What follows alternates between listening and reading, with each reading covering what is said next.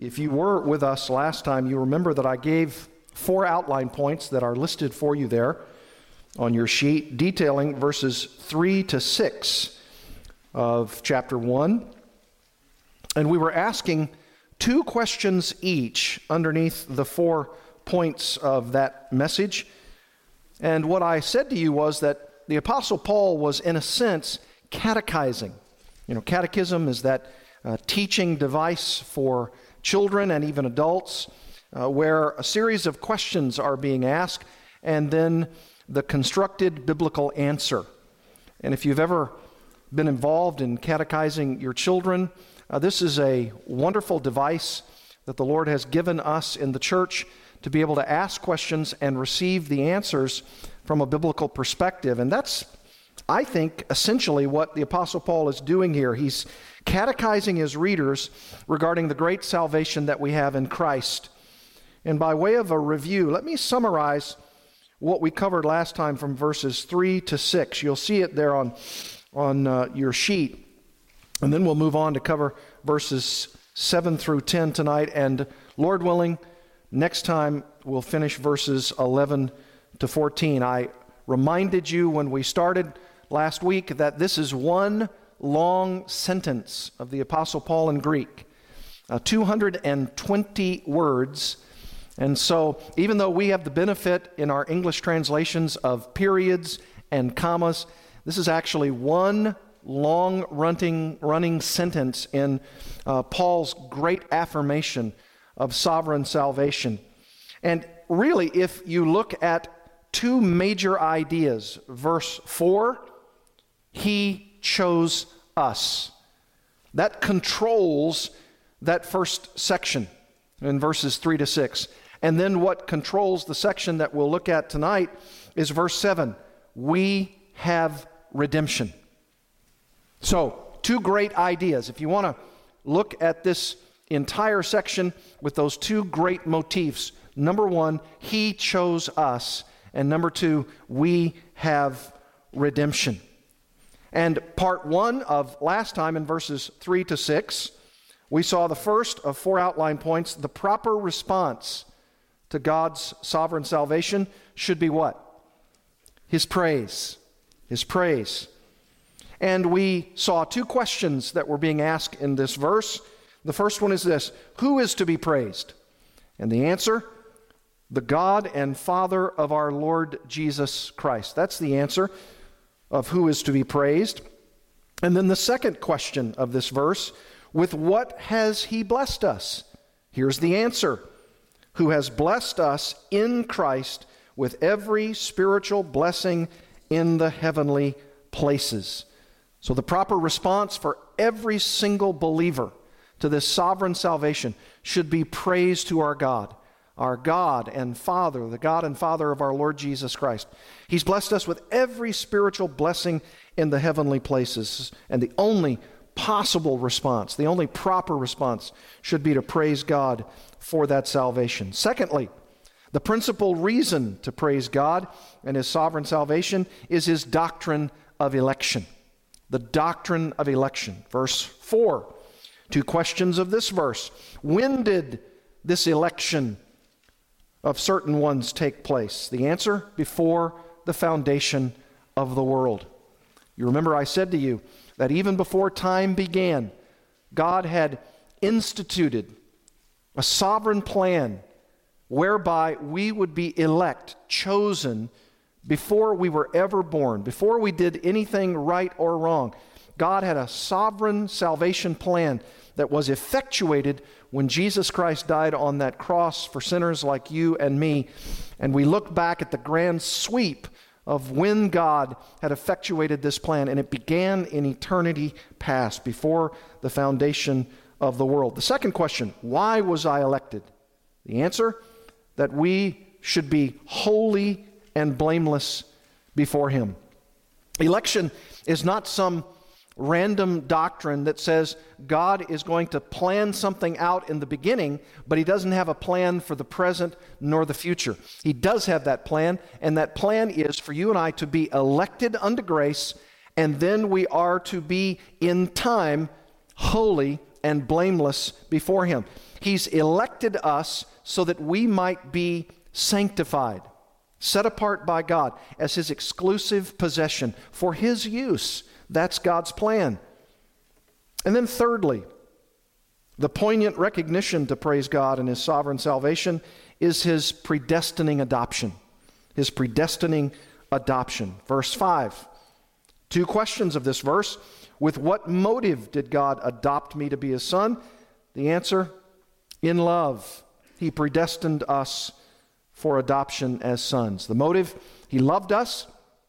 He loved us so much that he predestined us to adoption for the opportunity to be adopted by him, whereby once we were his enemies, hostile to God, friends of the world, he nevertheless, in his electing love, caused us to be predestined, chosen, determined beforehand to be adopted as his sons and daughters. That's what this verse says. And the second catechetical question, what purpose did God have in adopting me into his family? According to the purpose of his will. You say, why did God do this? The answer, according to the purpose of his will. I need more, someone might say. Here's the answer, according to the purpose of his will. And then fourthly and finally from last time, the primary resource in God's sovereign salvation is his glorious grace. Verse 6, to the praise of his glorious grace, which he has blessed us in the beloved. Beloved, what's that question? Who's to be praised? Here it is, the praise of his glorious grace. We're praising the God of grace, but we're also praising the glory of that grace. Because when God puts his grace on display in the lives of sinners like us, his glory is also placed on display. Because there was no reason for God to display that grace in us. There was no reason that any of us should have been elected to grace. If God were to have willed it so, once Adam plunged the whole human race into sin, and if he had decided in those eternal councils of the past not to elect anyone, he would have been totally righteous in doing so.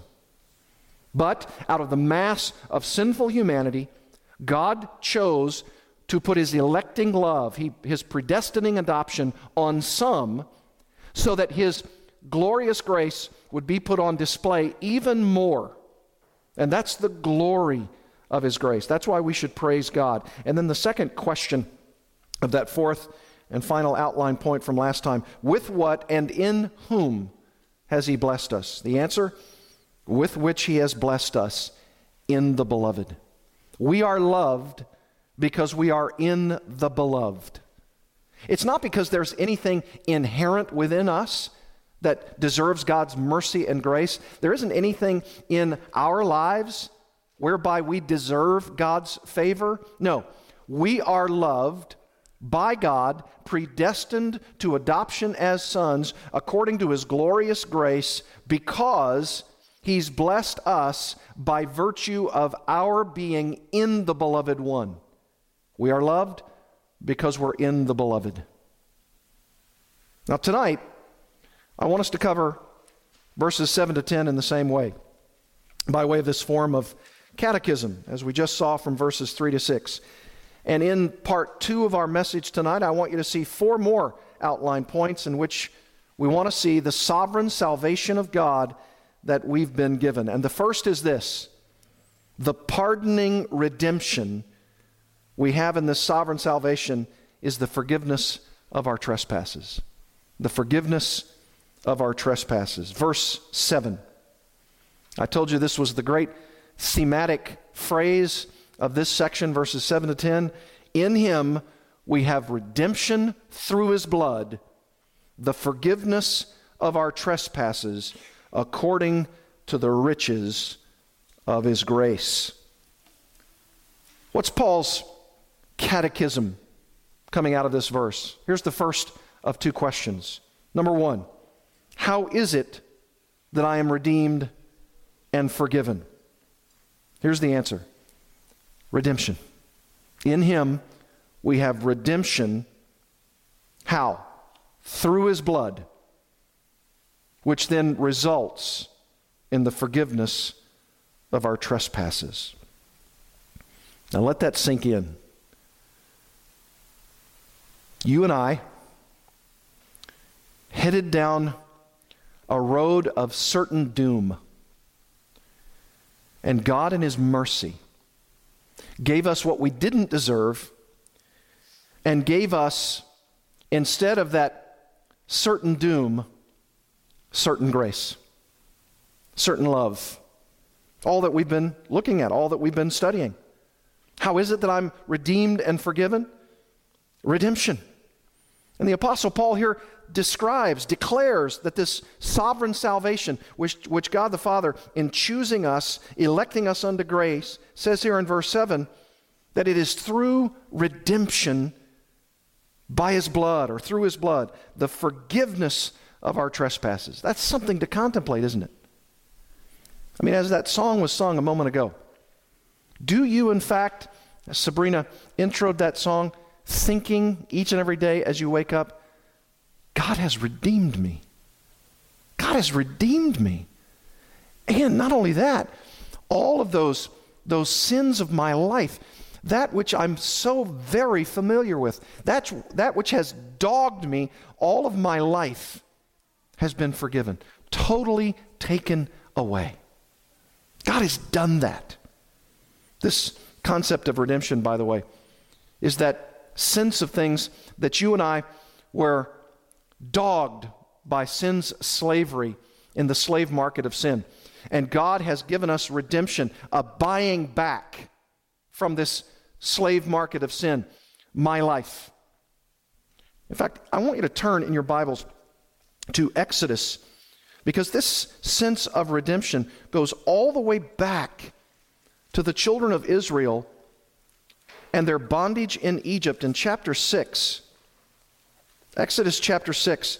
This concept of redemption from sin's slavery goes all the way back to this time when Israel was under bondage in Egypt, and God was promising their deliverance. This is an old doctrine that goes all the way back to the people of Israel. In chapter 6, you notice, for instance, in verse 6, Moses says, "Say therefore," God through Moses, "to the people of Israel, I am the Lord, and I will bring you out from under the burdens of the Egyptians, and I will deliver you from slavery to them, and I will redeem you." There's our word.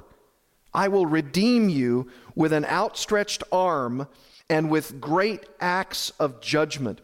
I will take you to be my people, and I will be your God, and you shall know that I am the Lord your God, who has brought you out from under the burdens of the Egyptians." Now think of that. Over 400 years of slavery. And you remember that slavery in Egypt was at times incredibly difficult. Remember the straw and the brick? And remember the people of Israel were those kinds of people who, because of that intense slavery and because of the oppression of Pharaoh, wanted, prayed for, longed for, desired intensely this deliverance. And when the time was right, in the fullness of time, God said, "It is time, and I promised you I would do this, and this time will come. And I have this great outstretched arm, and I will deliver you from this bondage." And notice this tenderness here. "I will take you to be my people, and I will be your God.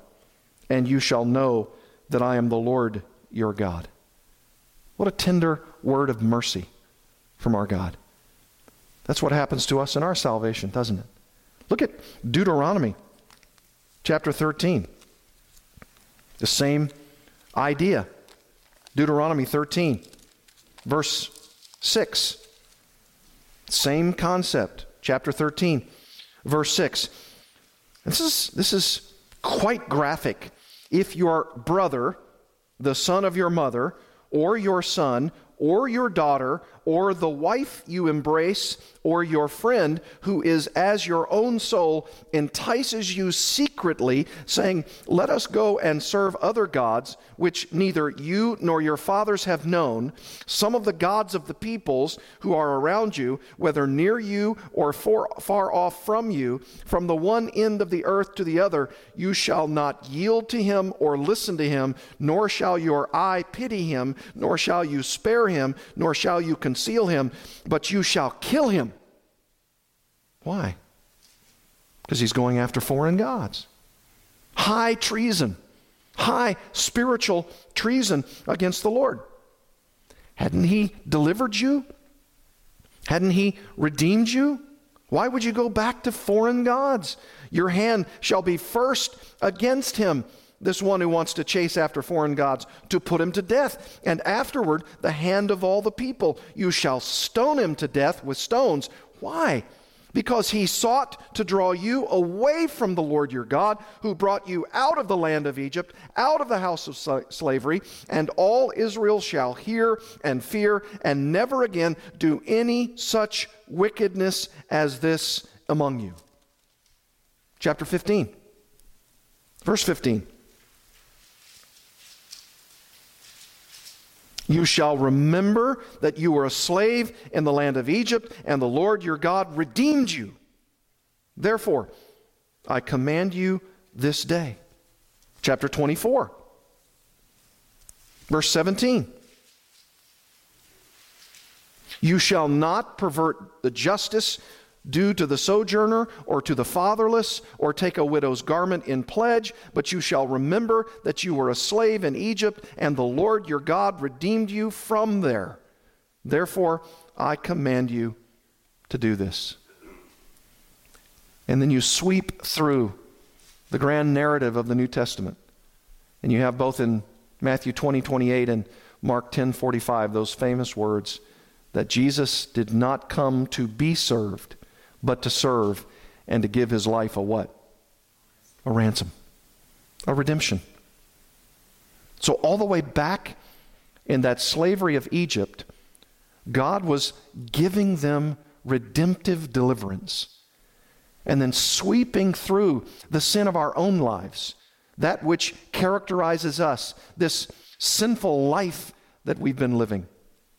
And God says, just like I promised the Israelites in Egypt, I now promise you that through my Son, I will grant you redemption.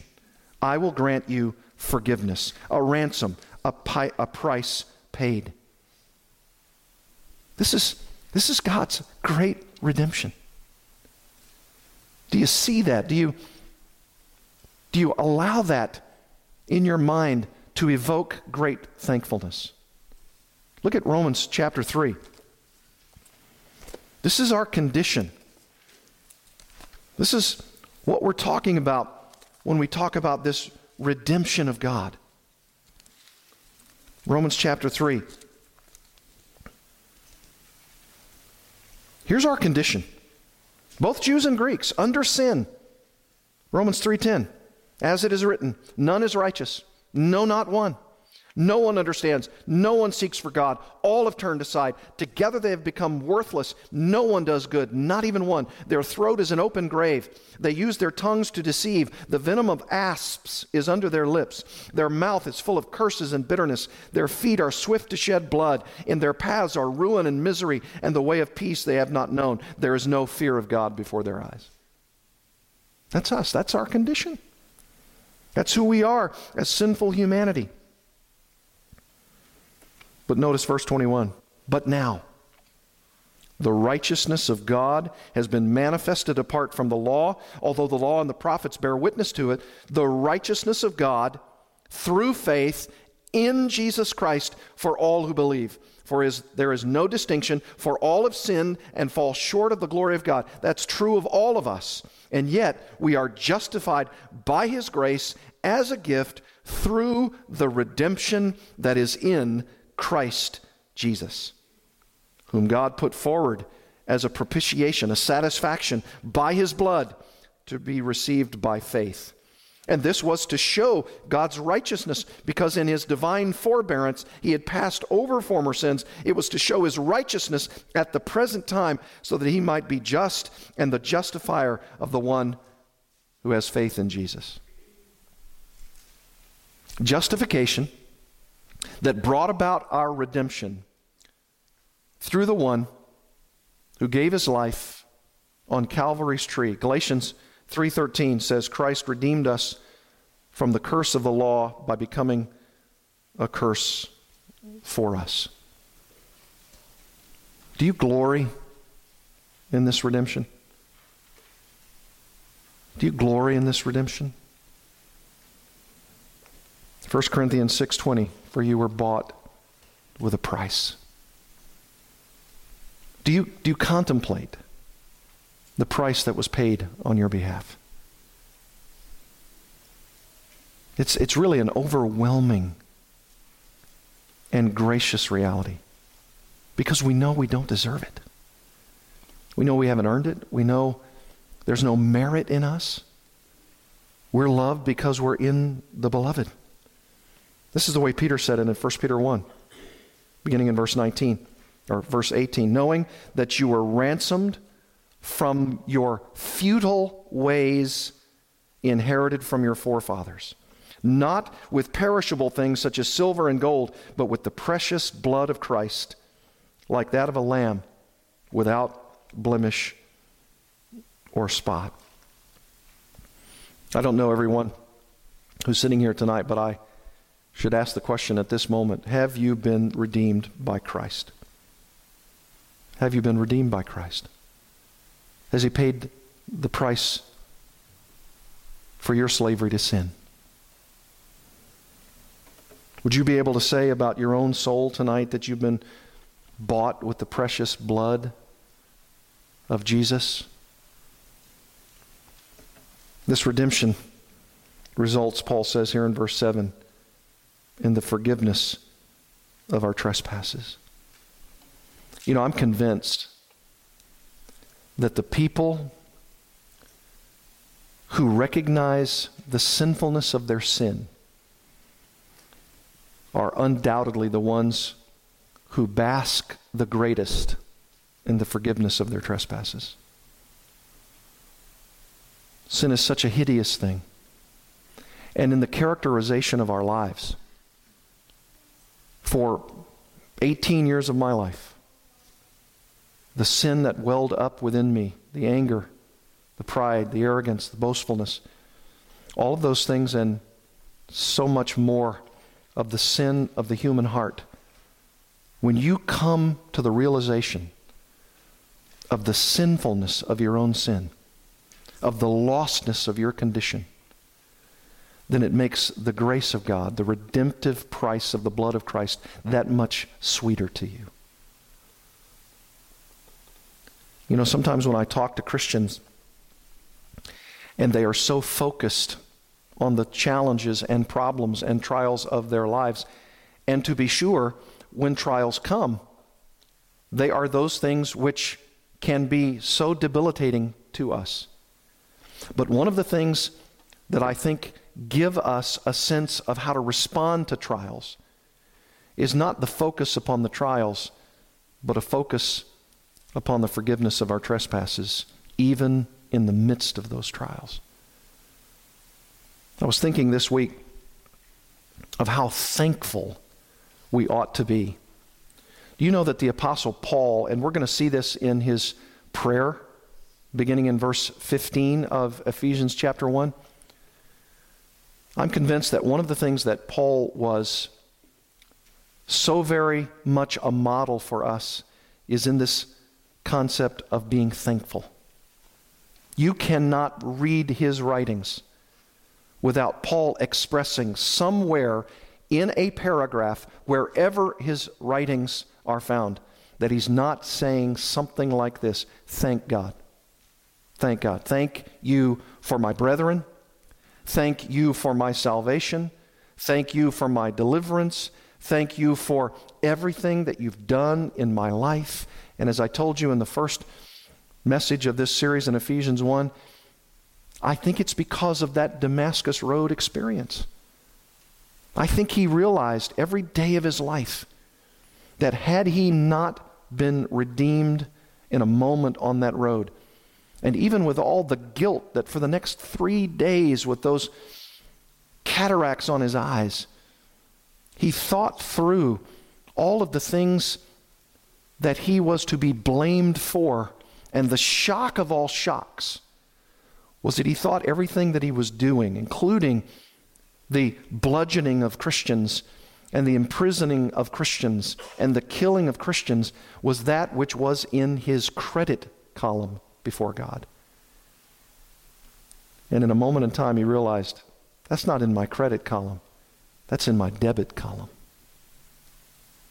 He was astounded by the grace of God, by the redemption and the redemptive price that Jesus paid on his behalf. Now, Jesus did say to him, in that Damascus Road experience, I will show you how much you must suffer for my sake. And there is to be suffering in the Christian life. There is that truth that Paul tells Timothy, those who desire to live godly in Christ Jesus shall suffer persecution. That's a part of it. But never is that suffering. Never are those trials. Never is that temptation to so plague you that you're not also at the same time through the trial thinking of your great thankfulness to God. That's Paul. That was his life. And he says it here. What kind of thankfulness? The forgiveness of my trespasses. We were, in a word, completely forgiven of all of our sins. What a truth. What a reality. All those sins, every one of them, taken to the cross and nailed there. All sins past, all sins present, and all sins future. Completely forgiven. What does he say in Ephesians 2:5? Even when we were dead in our trespasses. All those sins. Certificate of debts against us, he says to the Colossians. And that they were nailed to that cross, and those debts were completely taken away.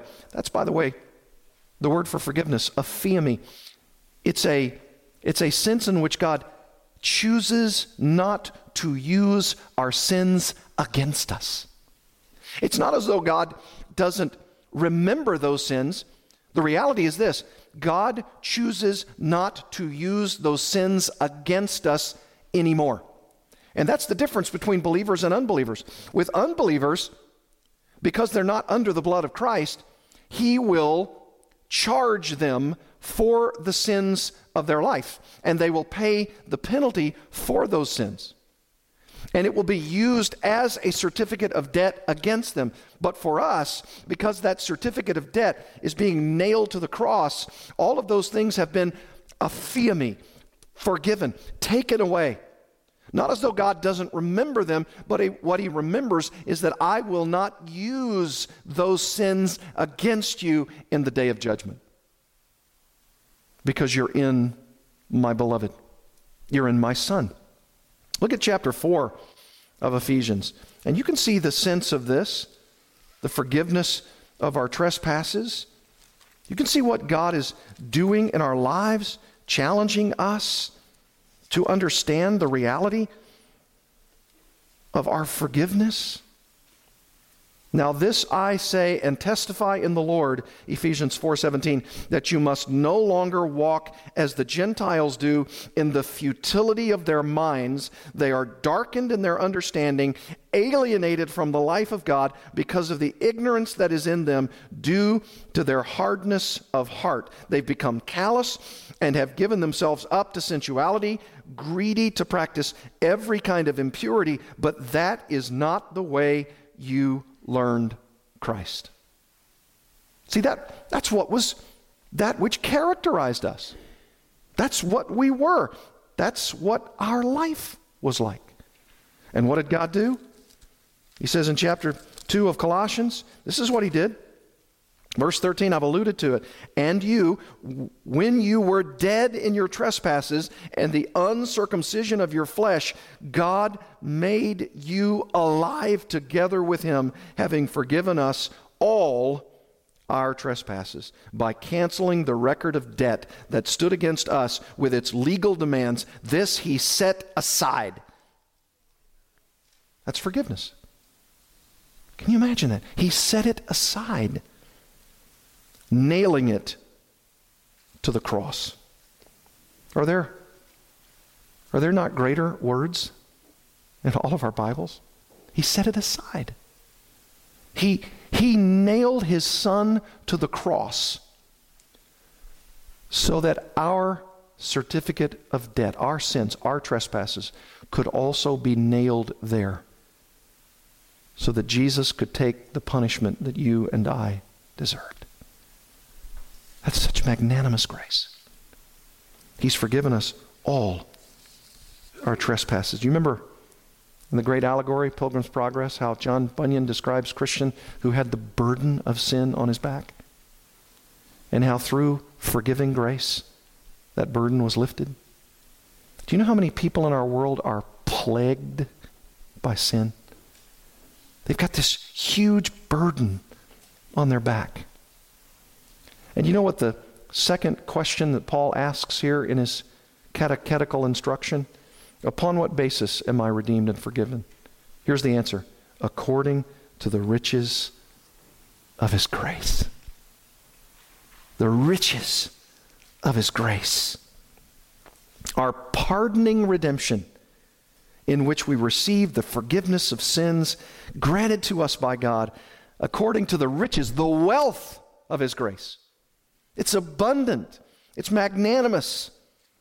In the Septuagint, this same Greek word is used in 1 Kings 10:23 of the vast riches of King Solomon. That's the kind of riches we're talking about. According to the riches of his grace. Oh, do you know of those riches? Have you been graced by God? You say, yes, I have. Well then, Christian, live like it. Live like it. Act like it. Be thankful for it. I know that in our little family, we at times can be at times so forlorn, so discouraged. And I want often to say to myself and to them, but we have so much to be thankful for. We're headed to heaven. Our sins are forgiven. We've had redemption through his blood, the forgiveness of our trespasses. Can anything be greater than that? Why aren't we focused on that? Why don't we say to ourselves, it's not that bad. It's not that bad. We're forgiven. According to the riches of his grace. And if that weren't enough, look at your second outline point. The plenteous reward we have in this sovereign salvation is based upon all God's wisdom and insight. Verse 8. This redemption, this forgiveness, according to the riches of his grace, Paul says in verse 8, which he lavished upon us in all wisdom and insight. Here's that first question. What was the gracious extent to which God redeemed us? Here's the answer. Which he lavished upon us. Lavished. That's a word that's very, very poetic, isn't it? He lavished it on us. God was extravagant in the depths, the levels, the extent that he graced us.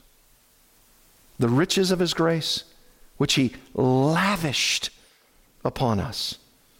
Chapter 2, verse 7 of Ephesians. Here's the way he says it. In the coming ages, he might show the immeasurable riches of his grace in kindness toward us in Christ Jesus. Romans 5, similar, 15 to 21. You look at Romans 5, 15 to 21. You read that tonight before you go to bed.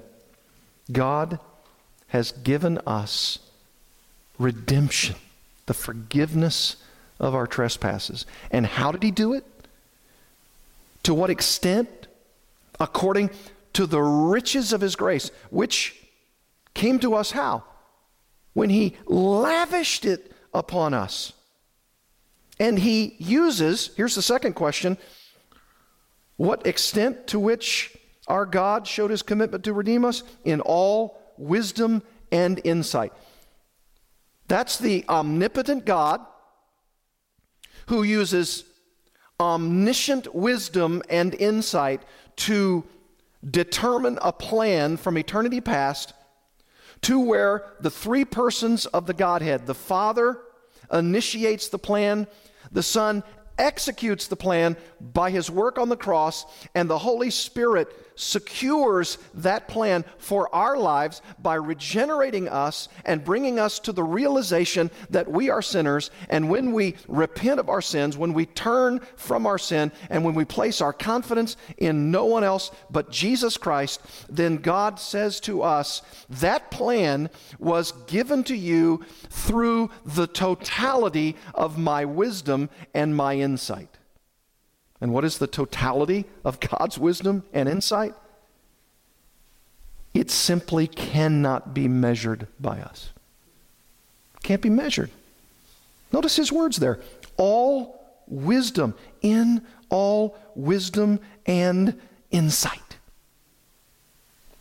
By the way, he's going to tell us in this prayer of Paul, look at verse 17 of chapter 1. That the God of our Lord Jesus Christ, the Father of glory, may give you a spirit of wisdom and of revelation in the knowledge of him. You know what Paul's saying there? Here's my prayer request for you, Ephesians.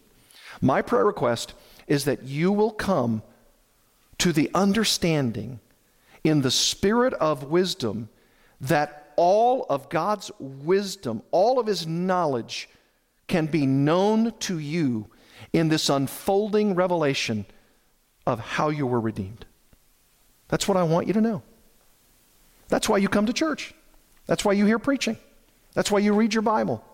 That's why you study other books that clarify what the Bible teaches. Because you're in an ever increasing opportunity to understand the unfolding, incredibly powerful, omniscient wisdom and insight of God about how you were redeemed. That's the salvation that we enjoy.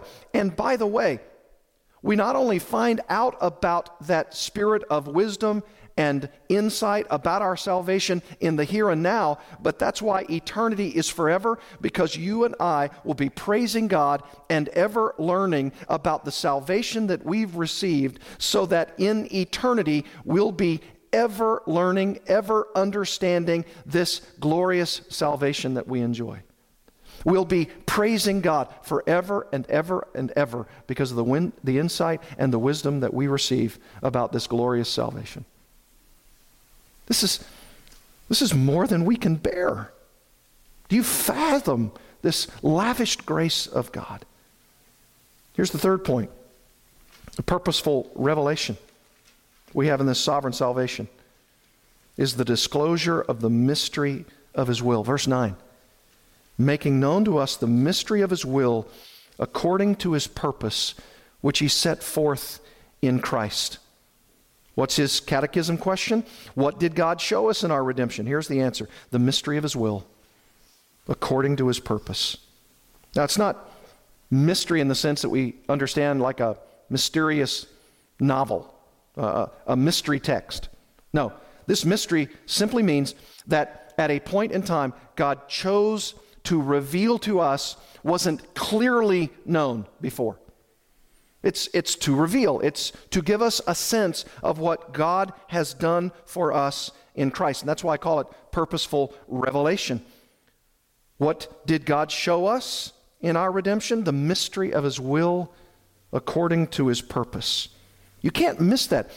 Almost at every turn, Paul is saying the purpose of his will, the purpose of his grace, according to his will. God purposed for you and for me to know that God has a plan, and he progressively revealed that plan to the degree that you and I saw the full light of it as much as we can know it when Jesus Christ came to this earth and died for us. And that plan was then revealed to us. That's what he's saying. And how about that second question? How did God show us the mystery of his will?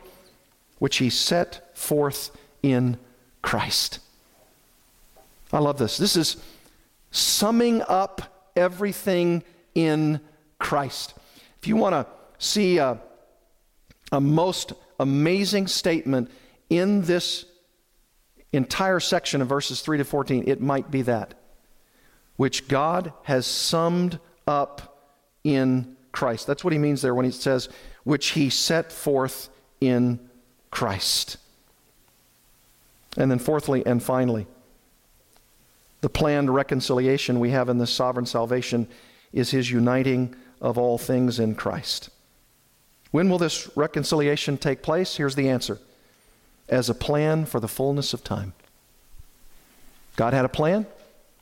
He effectuated that plan when the time was right. Romans 5:6, for while we were still weak, at the right time, Christ died for the ungodly. You remember Jesus kept saying, it's not time. It's not time. It's not time. And then at one point he said, it's time. It's time. In the fullness of time. Galatians chapter 4, when we were children, we were enslaved to the elementary principles of the world, but when the fullness of time had come, God sent forth his Son. Fullness of time. At the right time. You say, in my Christian life, I wonder at times if God is choosing the right time to answer prayer, to deliver me from this trial. It shall be in his good time, and it will be the fullness of time for you and for me to learn the lessons that we must learn. And it's the same with salvation. At the right time, God chose to act. Not a minute before and not a minute after. In the fullness of time. And what exactly will be reconciled? Notice the answer. To unite all things in him, things in heaven and things on earth. I love the way Colossians 1 says it. Through him to reconcile to himself all things, whether on earth or in heaven, making peace by the blood of his cross. God will unite all things in Christ, things in heaven and things on earth, even those who are begrudging his lordship. According to Philippians 2, he'll vanquish all of his foes, and those who love him will serve him because of that uniting, and those who don't love him they'll be consigned to the reality that they were dead wrong. And even when they gnash their teeth at him, he will be their vanquishing foe. They will have to admit it. And that's the uniting of all things in Christ. Maybe we should end with 1 Corinthians 15. 1 Corinthians 15. Here's what it says. This is the summing up of all things in Christ. Verse 24. Then comes the end. You want to know what the end is going to be like? Here it is. Then comes the end. When he delivers the kingdom to God the Father, he being Christ, after destroying every rule and every authority and power, for he must reign until he has put all his enemies under his feet. The last enemy to be destroyed is death, for God has put all things in subjection under his feet. But when it says all things are put in subjection, it is plain that he is accepted who put all things in subjection under him. When all things are subjected to him, then the Son himself will also be subjected to him, who put all things in subjection under him, that God may be all in all. This is this plan that God will effectuate for his praise. And the Son will subject everything to the Father. And then he will give to the Father all that has been subjected because God the Father is all and in all. And the pinnacle, excuse me, the pinnacle of it all, the sovereign salvation that we have in Christ. We are going to be those persons who are the ones who gloriously praise God for the sovereign salvation that we've received. Let's bow together in prayer.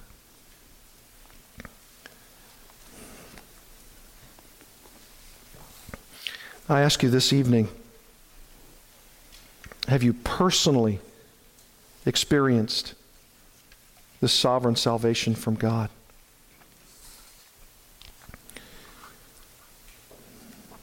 If you haven't, I want to encourage you, implore you to look at this salvation and see Paul's glorious facets made known to him through the mystery of God's will. And I pray that you would see this sovereign salvation for what it is. Glorious redemption through the forgiveness of our trespasses. And if you've not received that, if you don't know of that, I pray that you would respond even tonight by turning from your sin, embracing Jesus Christ as Savior and Lord, and giving Him the glory that is due Him for His sovereign salvation, including in your own life. Father, may it be so for your praise. In Jesus' name, amen.